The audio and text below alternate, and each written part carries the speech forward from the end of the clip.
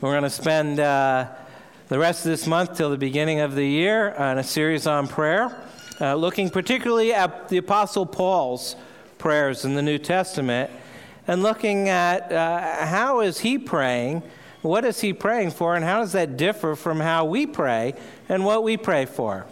And hopefully this will strengthen our faith and encourage us to pray more biblically.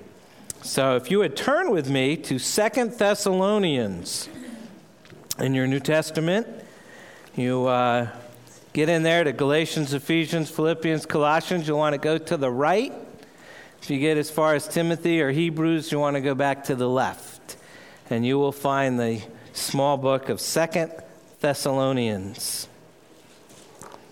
And we'll be reading the first 12 verses, and I'll tell you we're going to focus on the last two in this chapter, verses 11 and 12.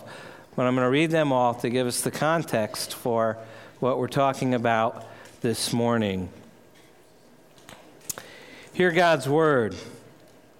Paul, Silvanus, and Timothy, to the church of the Thessalonians, in God our Father and the Lord Jesus Christ. Grace to you and peace from God our Father and the Lord Jesus Christ. We ought always to give thanks to God for you, brothers, as is right, because your faith is growing abundantly, and the love of every one of you for one another is increasing. Therefore, we ourselves boast about you in the churches of God for your steadfastness and faith in all your persecutions and in the afflictions that you are enduring. This is evidence of the righteous judgment of God, that you may be considered worthy of the kingdom of God, for which you are also suffering. Since indeed God considers it just to repay with affliction those who afflict you, and to grant relief to you who are afflicted as well as to us, when the Lord Jesus is revealed from heaven with his mighty angels in flaming fire, inflicting vengeance on those who do not know God and on those who do not obey the gospel of our Lord Jesus. They will suffer the punishment of eternal destruction away from the presence of the Lord and from the glory of his might, when he comes on that day to be glorified in his saints and to be marveled at among all who have believed, because our testimony to you was believed. To this end, we always pray for you, that our God may make you worthy of his calling and may fulfill every resolve for good and every work of faith by his power, so that the name of our Lord Jesus may be glorified in you and you in him, according to the grace of our God and the Lord Jesus Christ. Let's pray. Heavenly Father, we thank you for your word, that it speaks to us of so much, that it reminds us of who you are and what you do. Lord, we ask that by the power of your Spirit, you would speak to us this morning, that we might learn again from your word who you are and what you do and what difference that makes in each one of our lives and in how we pray. We ask this in Jesus' name. Amen. Let me ask you a question this morning. And the question is, what is the most urgent need of the church? If you had to pick one thing, what would you say? I think there's lots of possible different responses to that question. What's the most urgent need of the church? Some in the church would say that what we really need is purity, particularly in sexual and reproductive matters. Certainly the facts are alarming. A few years ago, Christianity Today published the results of a poll showing that in several church singles groups of unmarried and divorced people, usually between the ages of 20 and 40, more than 90% of both men and women had engaged in affairs. Others locate the most urgent problem of the church less in personal morality than in larger policy issues connected with reproduction. Christian outrage at the continued tolerance of abortion on demand is steady. Many see this issue as the most urgent challenge before the contemporary church. And God knows we need purity in sexual and reproductive matters. But let's be frank. Some societies experience high degrees of sexual purity without much knowledge of God. Many Muslim nations, for instance, exhibit a far higher degree of sexual purity and a far lower abortion rate than any Western nation.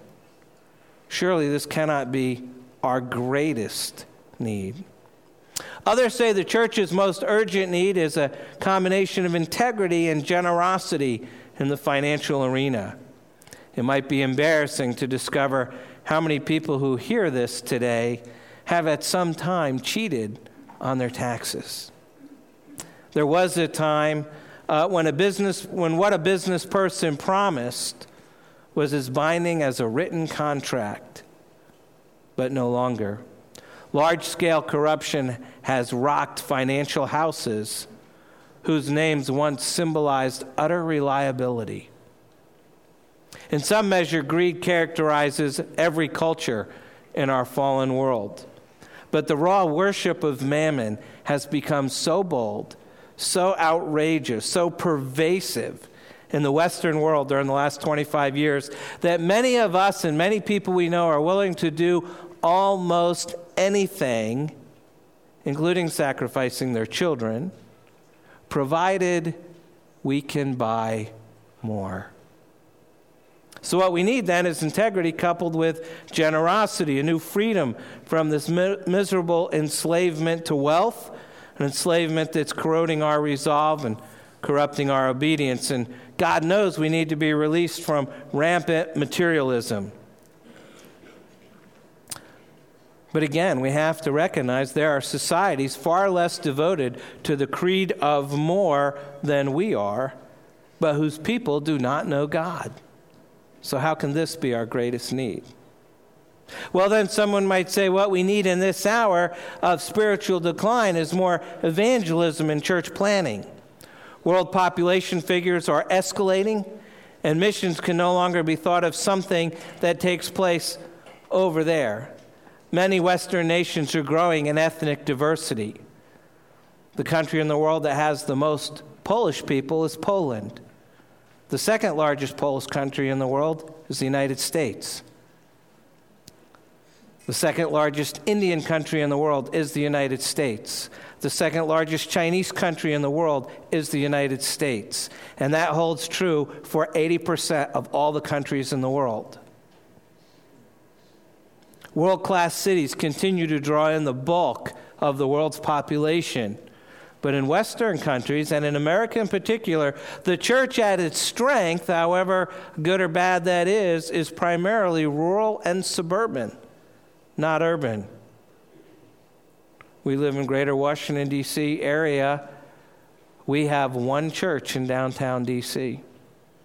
All the rest are suburban and rural in our presbytery, and that's 32 churches. And those numbers don't change pretty much place to place.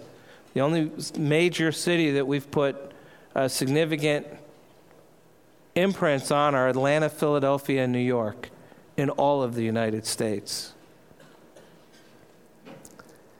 And so there's some bright spots, but surely evangelicalism is not proving to be tremendously effective in obeying the Lord's mandate to evangelism. And so yes, we need more and better evangelism.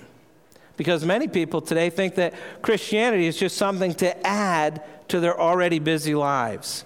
It's not something that controls and constrains and shapes their lives and their goals. And the sad truth is that much of American Christianity is returning to basic paganism.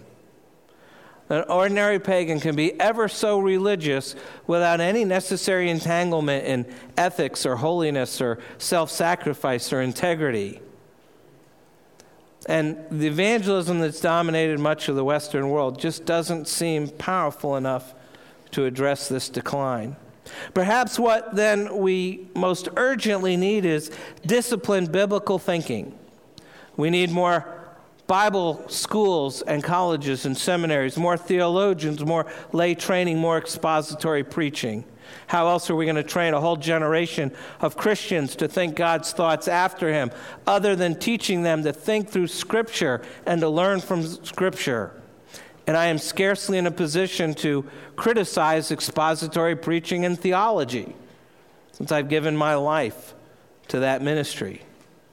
And yet I'd be among the first to acknowledge that there are preachers and professors who devote thousands of hours to the diligent study of Scripture and yet somehow display an extraordinarily shallow knowledge of God. There isn't enough time to list all the other urgent needs. Some would say there's a desperate need for real vital corporate worship, and others would focus on trends in our nation and the need to become involved in politics and public policy. And all of these things are important. And I wouldn't want anything I've said to be taken as a criticism of evangelism or worship or a diminishing of the importance of purity and integrity or a carelessness about disciplined Bible study. But there's a sense in which all of these urgent needs are just symptoms of a far more serious problem. And I think the one thing we most urgently need in the church is a deeper knowledge of God. We just need to know God better. When it comes to knowing God, we're a culture of fairly small spiritual stature. So much of our religion, American Christianity, is packaged to address our felt needs, uniformly anchored in our pursuit of happiness and fulfillment. And God simply becomes this great being who meets our needs and fulfills our aspirations. We think little of what he's like, what he expects of us, what he seeks in us. We're not captured by his holiness and his love. His thoughts and words capture too little of our imagination, too little of our conversations, too little of our priorities. And in a biblical view of things, a deeper knowledge of God brings with it massive improvement in all those other areas I mentioned: purity, integrity, evangelistic effectiveness, better study of Scripture, improved worship, and so on and so forth. But if we seek those things without passionately desiring a deeper knowledge of God, we're putting ourselves in the position of selfishly running after God's blessings without running after him. And that's become the great condemnation of the church in the West. We're running after God's blessings without running after him. And so this sermon series addresses only one small, vital part of that challenge. One of the foundational steps in knowing God, one of the basic demonstrations that we, in fact, do know God, is prayer. Spiritual, persistent, biblically minded prayer. Writing a century and a half ago, Robert Murray McCheyne said, "What a man is alone on his knees before God, that he is, and no more." And we have ignored that wisdom. We've learned to organize, build institutions, publish books, insert ourselves in the media, develop evangelistic strategies, administer discipleship programs, but we have forgotten how to pray. Where is our delight in praying? Where is our sense that we're meeting with the living God, that we're doing business with God, that we're interceding before the throne of grace? To many of us, those questions just sound foreign. So what shall we do? I mean, haven't many of us tried at one point or another to improve our praying, to improve our prayer life? And we floundered at it so badly, we just got more discouraged than we were before. Isn't it true that by and large we're better at organizing than agonizing? We're better at administrating than interceding. We're better at fellowship than at fasting. We're better at entertainment than at worship. And we're better at theology than we are at the adoration of God. And better, God help us, at preaching than we are at praying. What's wrong? Isn't this sad state of affairs somehow a measure of our knowledge of God? J.I. Packer wrote and asked you, do you agree with this? He says, I believe that prayer is the measure of the man spiritually in a way that nothing else is, so that how we pray is as an important a question as we can ever face. I mean, I think if I asked you what are the top 10 questions in the world, how we pray probably wouldn't make the list for most of us. Packer, one of the premier theologians in our lifetime, says it should be number one. And I doubt if there's a Christian anywhere that hasn't found it difficult to pray sometimes. I mean, that should not be either surprising or depressing. You know, we're still pilgrims with a lot to learn, so it's not surprising. It's not depressing because struggling with this is part of how we learn. But what is surprising and depressing is the sheer prayerlessness that characterizes so much of the Western church. It's surprising because it's out of step with how the Bible portrays the Christian life. It's depressing because frequently it coexists with so much abundant Christian activity. I mean, we do lots of Christian stuff, as long as we don't have to pray about it. And I wish I could say this didn't apply to me, but the truth is that I'm part of what I'm condemning, what I'm critiquing.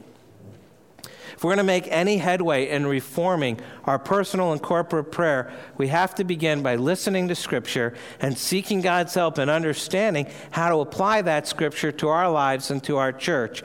And so the aim of this series on prayer is simply to work through several of Paul's prayers in such a way that we hear God speak to us today, and to find direction to improve our praying, both for God's glory and for our own good.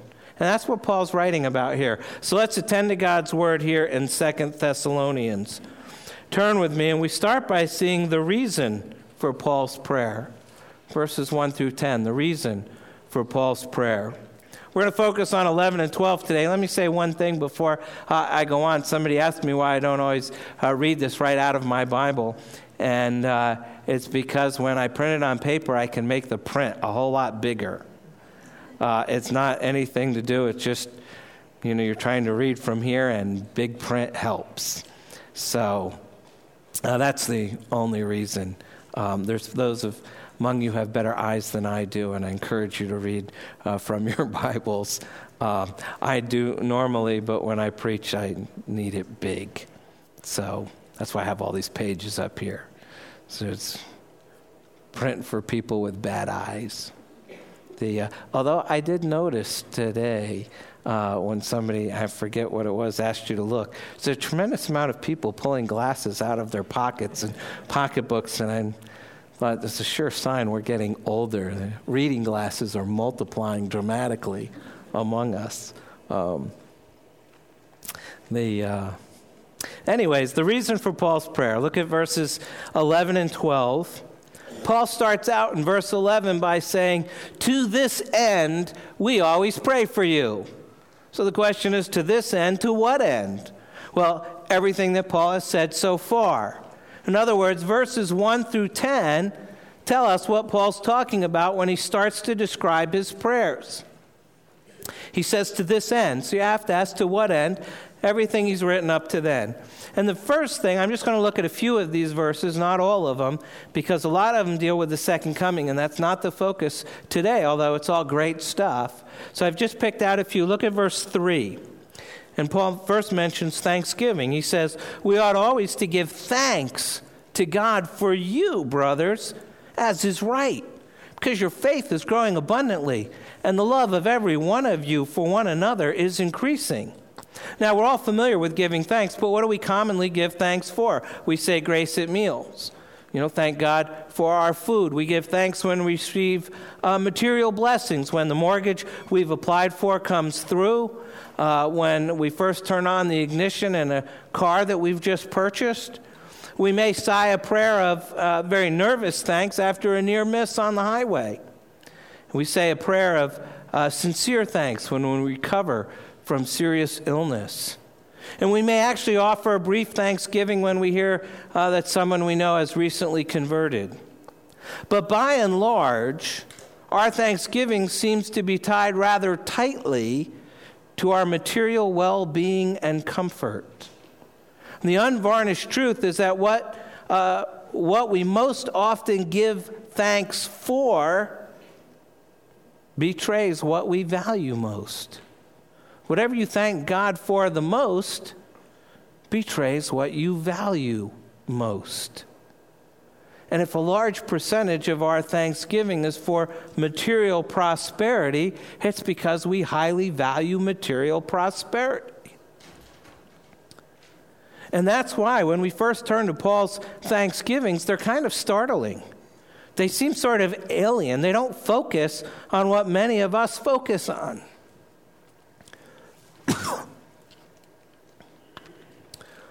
Paul gives thanks for signs of grace among Christians, particularly among those here in Thessalonica. Look at what he gives thanks for. First, he gives thanks that their faith is growing. Since he mentions their growing faith, he can't be referring to their initial conversion, but to their increasing reliance upon the Lord. And second, he gives thanks that their love is increasing. Their love for one another is growing. It can only be because they're Jesus' disciples. Didn't Jesus himself say in John 13 that love is the distinguishing mark of his disciples? And so when Christians grow in their love for each other, for no other reason that they're loved by Jesus and love him in return, then that growing love is a sign of grace in their lives. So first, he thanks them for their faith, and then he thanks them for their love. Look at the third thing he thanks them for. He gives thanks that they're persevering under trial.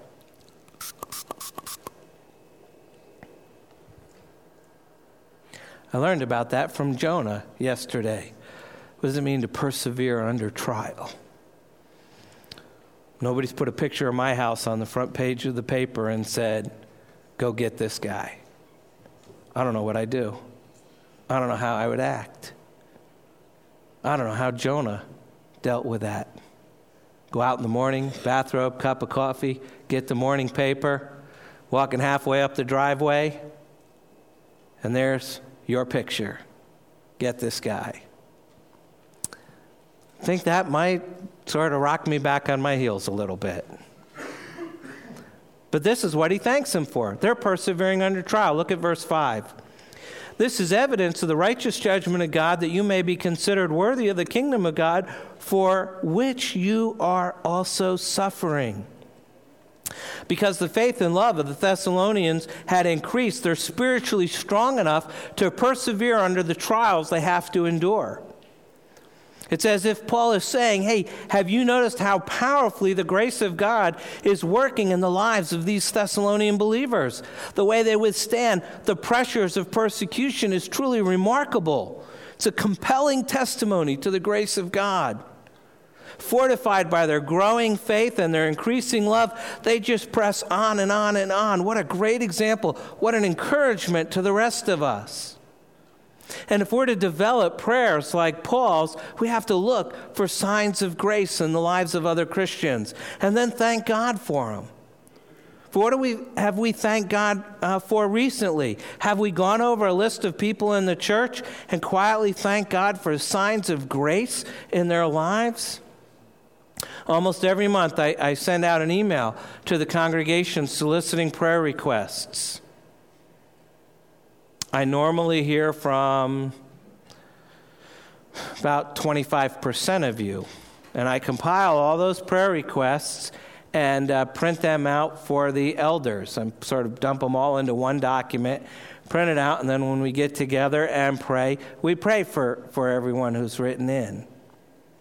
We also have a list of all the families in the church, and so we pray for everyone. But specific requests we get. And I also ask in that email if you have any items of praise and thanksgiving that you want to include. And normally I get about a dozen prayer requests for every item of praise.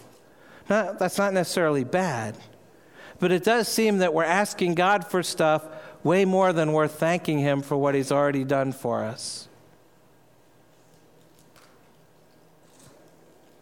we're asking God for stuff way more than we're thanking him for what he's already done. Having thanked God for the Thessalonians, Paul moves on to thank God for the hope that he gives to them and to us. Look at verses 9 and 10. He says, they, referring to those who don't know God, will suffer the punishment of eternal destruction away from the presence of the Lord and the glory of his might. Verse 10, when he comes on that day to be glorified in his saints and to be marveled at among all who believe, because our testimony to you was believed. When you go through the ordination process, you have to write a theology paper. Rich probably remembers that, and Dave will get to experience it soon. My theology paper was on 2 Thessalonians 1. And I had to write this paper about why is this passage not very well commented on and preached on in the West, and yet why is this one of the most popular passages that's commented on and preached on in other countries? Because it's about Jesus coming back. When you live in a poverty-stricken place or a persecuted place, when they're putting your picture on the front page of the paper, you want to pray for hope for that day that Jesus comes on that day to be glorified in his saints. That's right at the top of your prayer list, because you're already living in hell. And so people who are persecuted and oppressed and poverty-stricken, they love these passages. And a lot of us think we're already living in heaven, so these passages don't mean so much. I mean, this is an amazing sentence. Look at verse 10 again. There's a real sense of expectancy that just is missing in the evangelical West. We're losing our anticipation of the Lord's return. The anticipation that Paul shows is basic to his thought and to his prayers. And we won't deny these truths. They're central truths, but they just have no power for us. And the prospect of the Lord's return in glory, the anticipation of the end of the world as we know it, the confidence that there's going to be a final and irrevocable division between the just and the unjust, these have become merely parts of our creed instead of life-transforming realities. Paul's emphasis simply mock so much of our own emphasis. In our pragmatic, materialistic society, where each of us seeks comfort and fulfillment and respect, it's really hard to follow a despised, crucified Messiah unless we fix our eyes on the end. If we don't aim for the new heaven and the new earth, many of our values and decisions in this world become short-sighted and fundamentally wrong-headed. Put the matter bluntly, can biblical spirituality survive where Christians aren't oriented to the world to come? And can we expect to pray biblically unless we're oriented to the world to come? Paul says, to this end, we always pray for you. The end that Paul keeps in mind is gratitude for signs of grace among the people whom he prays for, and simple confidence in the prospect of God's vindication of his people when Jesus returns. That's what Paul has in mind when he sets himself to pray for the Thessalonians. I see faith and love and perseverance, and those are great things. And what's even better is Jesus is coming back. Let's pray. I'm probably more guilty than anyone here because I'm up front more than anyone here. We just don't talk like that very often. But it seems like Paul does, and he doesn't hesitate to. And so let's see, what does he pray for? Let's take a look. Verse 11, the request of Paul's prayer. Verse 11 says, to this end we always pray for you, that our God may make you worthy of his calling. We're going to focus on that phrase. It says, and may fulfill every resolve for good and every work of faith by his power. But I want to focus on that phrase, that our God may make you worthy of his calling. This calling of which Christians must count, or which God must count Christians worthy, demands some explanation. We don't talk like this. We're not sure what that means. In Paul's writing, the calling of God is always effective. Those who are called by God are truly saved. Nowhere is this clearer than Romans 8. Romans 8, 29 through 30. For those whom he foreknew, he also predestined to be conformed to the image of his Son, in order that he might be the firstborn among many brothers. And those whom he predestined, he also called. And those whom he called, he also justified. And those whom he justified, he also glorified. And used in this way, to be called by God means to be saved, to belong to God, to be accepted as one of his. But Paul never thinks that we're called by God because we deserve it.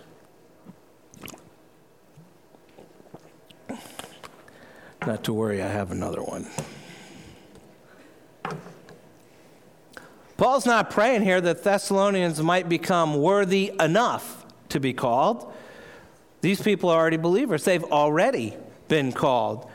And now Paul prays they might live up to that calling. Specifically, Paul prays that God himself might count them worthy of his calling. This means these believers must grow in all those things that please God, so that he actually is pleased with them, and finally judges them to be living up to the calling that they've received. In short, they are to, as Paul says in Ephesians 4:1, they are to walk in a manner worthy of the calling to which you've been called. I think it's safe to say that Paul wants us to be worthy of this calling. Certainly none of us were worthy when we received it, but now Paul wants us to become what we were not. And he prays to that end. He prays that Christians might become worthy of all that it means to be a Christian, of all that it means to be a child of the living God, of all that it means to be worthy of the love that brought Jesus to the cross. But judging by this example of Paul's praying, it should be clear that our chief concern in prayer must not be that we might become successful, wealthy, popular, healthy, brilliant, triumphant, happy, or beautiful. Not all of us worry about the beautiful part. Still less does Paul encourage us to pray that all our problems will go away. Paul's prayer is constrained by the signs of grace for which he's already thanked God, and he prays with eternity in view. He knows we're going to have to give an account for what we've done. And on that last day, God will ask, in effect, what have you done with the salvation I bestowed on you? How have you responded to the way I graciously called you to myself? Have you begun to live up to that calling? And this is one of the themes that Paul returns to again and again and again. We're to grow up into Christian maturity. In this strange paradox, Paul is constantly telling people, in effect, to become what you are. That is, since we already are children of God because of his grace to us in Christ, we must now become all that such children should be. God has called us. We have to live up to that calling. He says, be what you are. However, it should be obvious, we're not strong enough, we're not disciplined enough to take these steps by ourselves. And that's why Paul prays as he does. If a holy God is going to count us worthy of his calling, we have to ask him for help. And that's why Paul's praying. He's not simply asking the Thessalonians to try harder. He's praying for them to the end that God will count them worthy of his calling. Such a prayer is tantamount to asking God that he will so work in their lives, so make them worthy, that ultimately he will count them worthy. And so this text asks us, that doesn't go well, this text asks us, remind me not to put text and ask together again.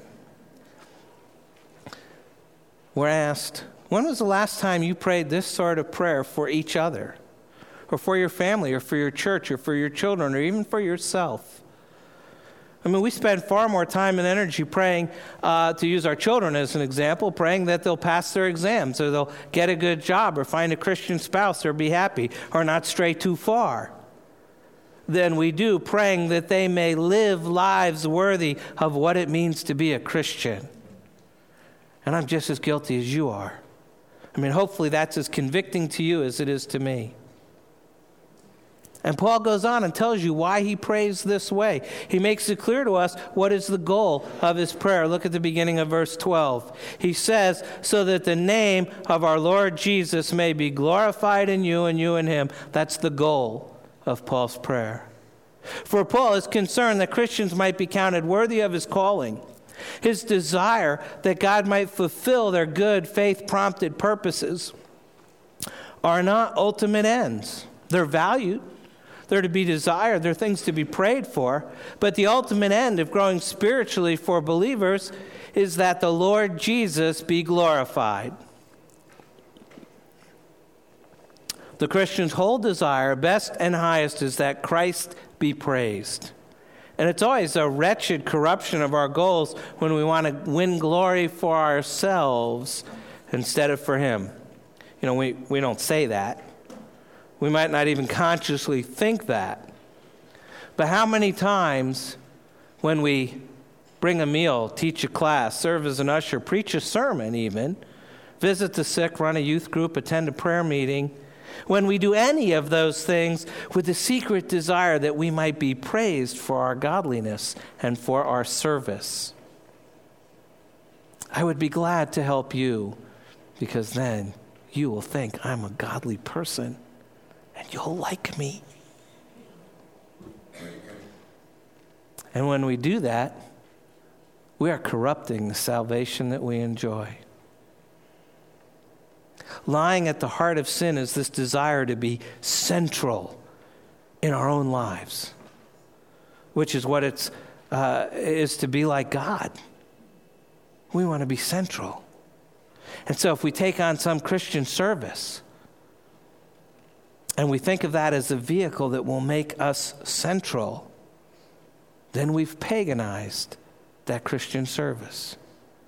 And our pilgrimage as Christians doesn't have to be very far advanced before we can recognize that even our best service, our highest zeal, is regularly laced with large doses of self-interest. And Paul recognizes this problem, and he articulates the proper goal in his prayer. We pray this, he writes, not that you may be thought remarkable Christians, or that you may gain a reputation for perseverance and spirituality and power throughout the Roman Empire, but so that the name of our Lord Jesus may be glorified in you. That's what he says. So the first part of his prayer then is the glorification of the Lord Jesus. But look at the last part of the verse. It's a little startling. We pray this, so the name of our Lord Jesus may be glorified in you. And then he tacks on, and you in him. And why did he have to go and do that? What's that mean? It's a little strange. I mean, after making the glorification of Jesus absolutely pivotal, is Paul now softening a little bit, deciding that we can legitimately pursue a little praise for ourselves? I don't think it's as simple or as crass as that. In Romans 8:30, which we read earlier, Paul insists that all whom God calls and justifies, all who are genuinely saved, will one day be glorified. That means one day, amen, we'll be made perfect. One day we'll have resurrection bodies. I don't know what they look like, but I'm pretty sure it's not like this. And you're surely praying it's not like this. Of course, I do think you'll all be shorter.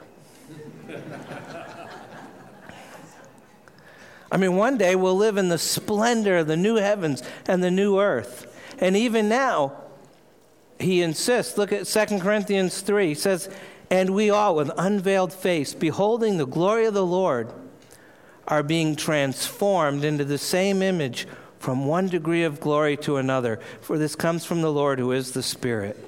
And our final glorification will see us without spot or blemish, with all sin and decay purged away. But even now, Christians are being transformed from one degree of glory to another. And so that final transformation, as wonderful as it is prefaced by a whole series of smaller transformations as we become increasingly conformed to the image and to the likeness of Christ. So that final transformation is not reversing what we did in our lives, but completing it. And when we glorify God, we're not giving him something substantial that he wouldn't otherwise have. We're simply ascribing to him what he is and what is his. But when we're glorified, in the sense here, we're being made more like him. We're being empowered to exhibit characteristics we wouldn't otherwise have. And while we all would think that being made more like Jesus is a good thing, exactly how is that supposed to happen? Well, Paul tells us here at the end of verse 12, he gives us the basis for Paul's prayer. The basis for Paul's prayer. He ends with this phrase, according to the grace of our God and the Lord Jesus Christ. In other words, Paul doesn't want to end his prayer by leaving the Thessalonian Christians with the impression that what he's really praying for is they're simply going to need to try harder. He's going to have to do more stuff, work more. And we must be constantly reminded of the fact that just as we're saved by grace, we're sanctified by grace, and we're glorified by grace. And that should be obvious, as seen in the fact that Paul here is approaching God with petitions. He's asking God to do something, and he's asking God to perform these things, shows he's deeply aware that God's grace must be at work if these petitions are going to be answered at all. I mean, we become fruitful by grace. We persevere by grace. We mature by grace. We grow to love one another more and more by grace. And we cherish a deepening knowledge of God by grace. And therefore, Paul reminds his readers at the end of his prayer that everything he's asked for is available only on the basis of grace. This prayer of the apostle is not made up of isolated requests that allow us to think of ourselves as basically independent and on the right track. Occasionally in need of a little input from the deity, a little blessing called down by an appropriately formulated prayer. His prayer is so much bigger and broader than that. He remembers the grace that we've received in the past, and he thinks through the direction of our lives, our ultimate home, and the new heavens and the new earth, envisions the final vindication of the saints at the return of Christ, and grasps what kind of lives we should be living in light of all that. And best of all, he remembers, if we're going to move in that direction, we have to have the grace of God at every point in our lives, answering our prayers, so that those prayers themselves being nothing less than the progressive transformation of the people of God, and all for the glory of the Lord Jesus. That's what has to shape our prayers. So the things that most concern us in prayer are those things that concern the heart of God. Now I come to the end of all that. When I first wrote this, that's where it ended. But then I said, so what? I mean, consider this biblical teaching on prayer. More than anything else, I would think, if I went back and looked at all the prayer requests people have given me over the years, and it'll be 12 years in January, so that's a lot of prayer requests. More than anything else, our prayers focus on sickness and healing. And praying for those things is neither bad nor wrong. The Bible tells us to pray for those things. The problem comes when that pretty much describes our prayers. And that's the only thing we pray about. Many of our prayer requests sound a lot like a nursing report during a shift change at the hospital. The colon cancer in room 103 with uncertain prognosis, the lady in room 110 with a gallbladder that's not yielding to treatment, the silver nails, broken arm, leg, nose, foot, fill in the blank, that's mending well. The heart patient going into surgery on Tuesday under Dr. Trailer's skilled hands. It's our amateur cardiologist. I mean, I wouldn't be surprised if visitors to our church get the impression that God's chiefly interested in perking up our health. They might also get the impression that God isn't very good at it.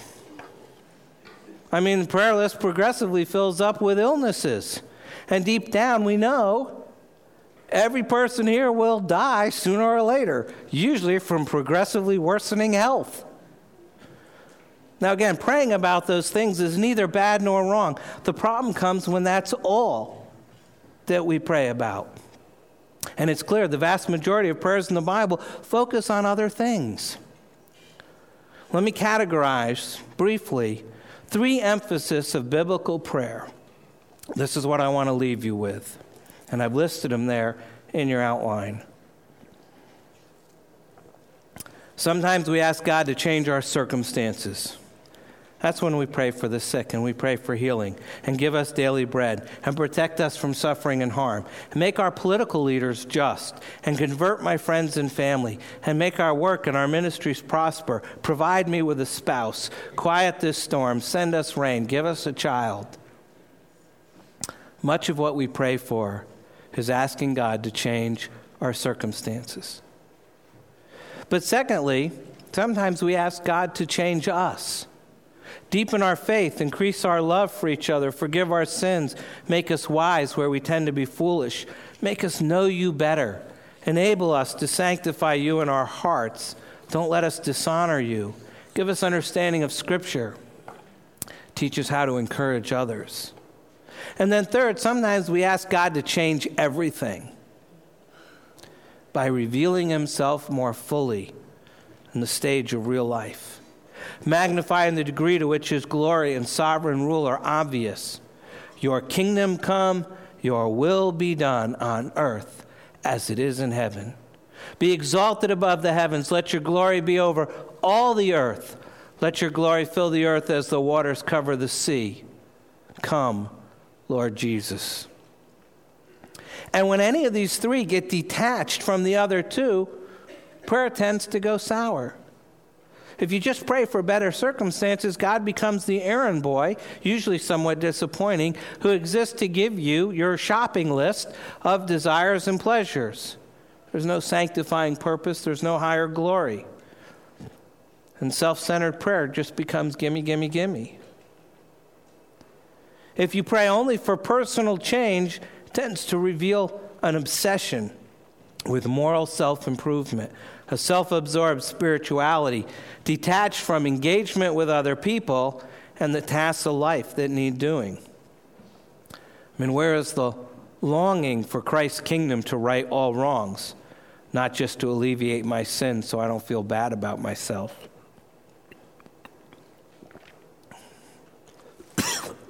I need to finish. I'm running out of voice. And if you only pray for the sweeping invasion of the kingdom, then our prayer tends towards irrelevance and generalization, failing to walk out in our lives how the kingdom rights real wrongs, how the kingdom wipes away real tears, and how the kingdom removes real sins. And such prayers pursue a God who never touches ground until the last day. We need to learn to pray with this cord of 3 strands braided together out of our real needs. And we need to teach others to pray the same way. And if we do, they will pray in a noticeably different way, even for the sick. And I pray that through these prayers, God would enable you to know him more. Think about that. And you need to pray. Take a moment to do that, and I'll close.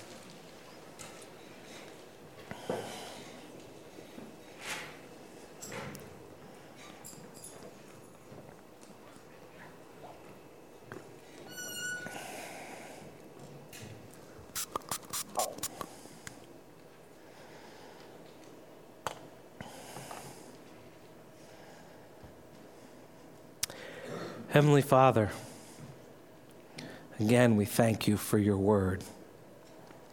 We thank you that it convicts us where we have so woefully fallen short.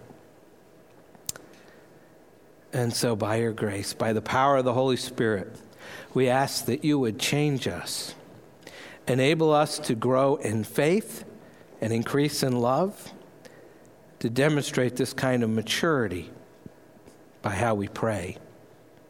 We ask that you would do this in us and for us. In Jesus' name and for his glory. Amen.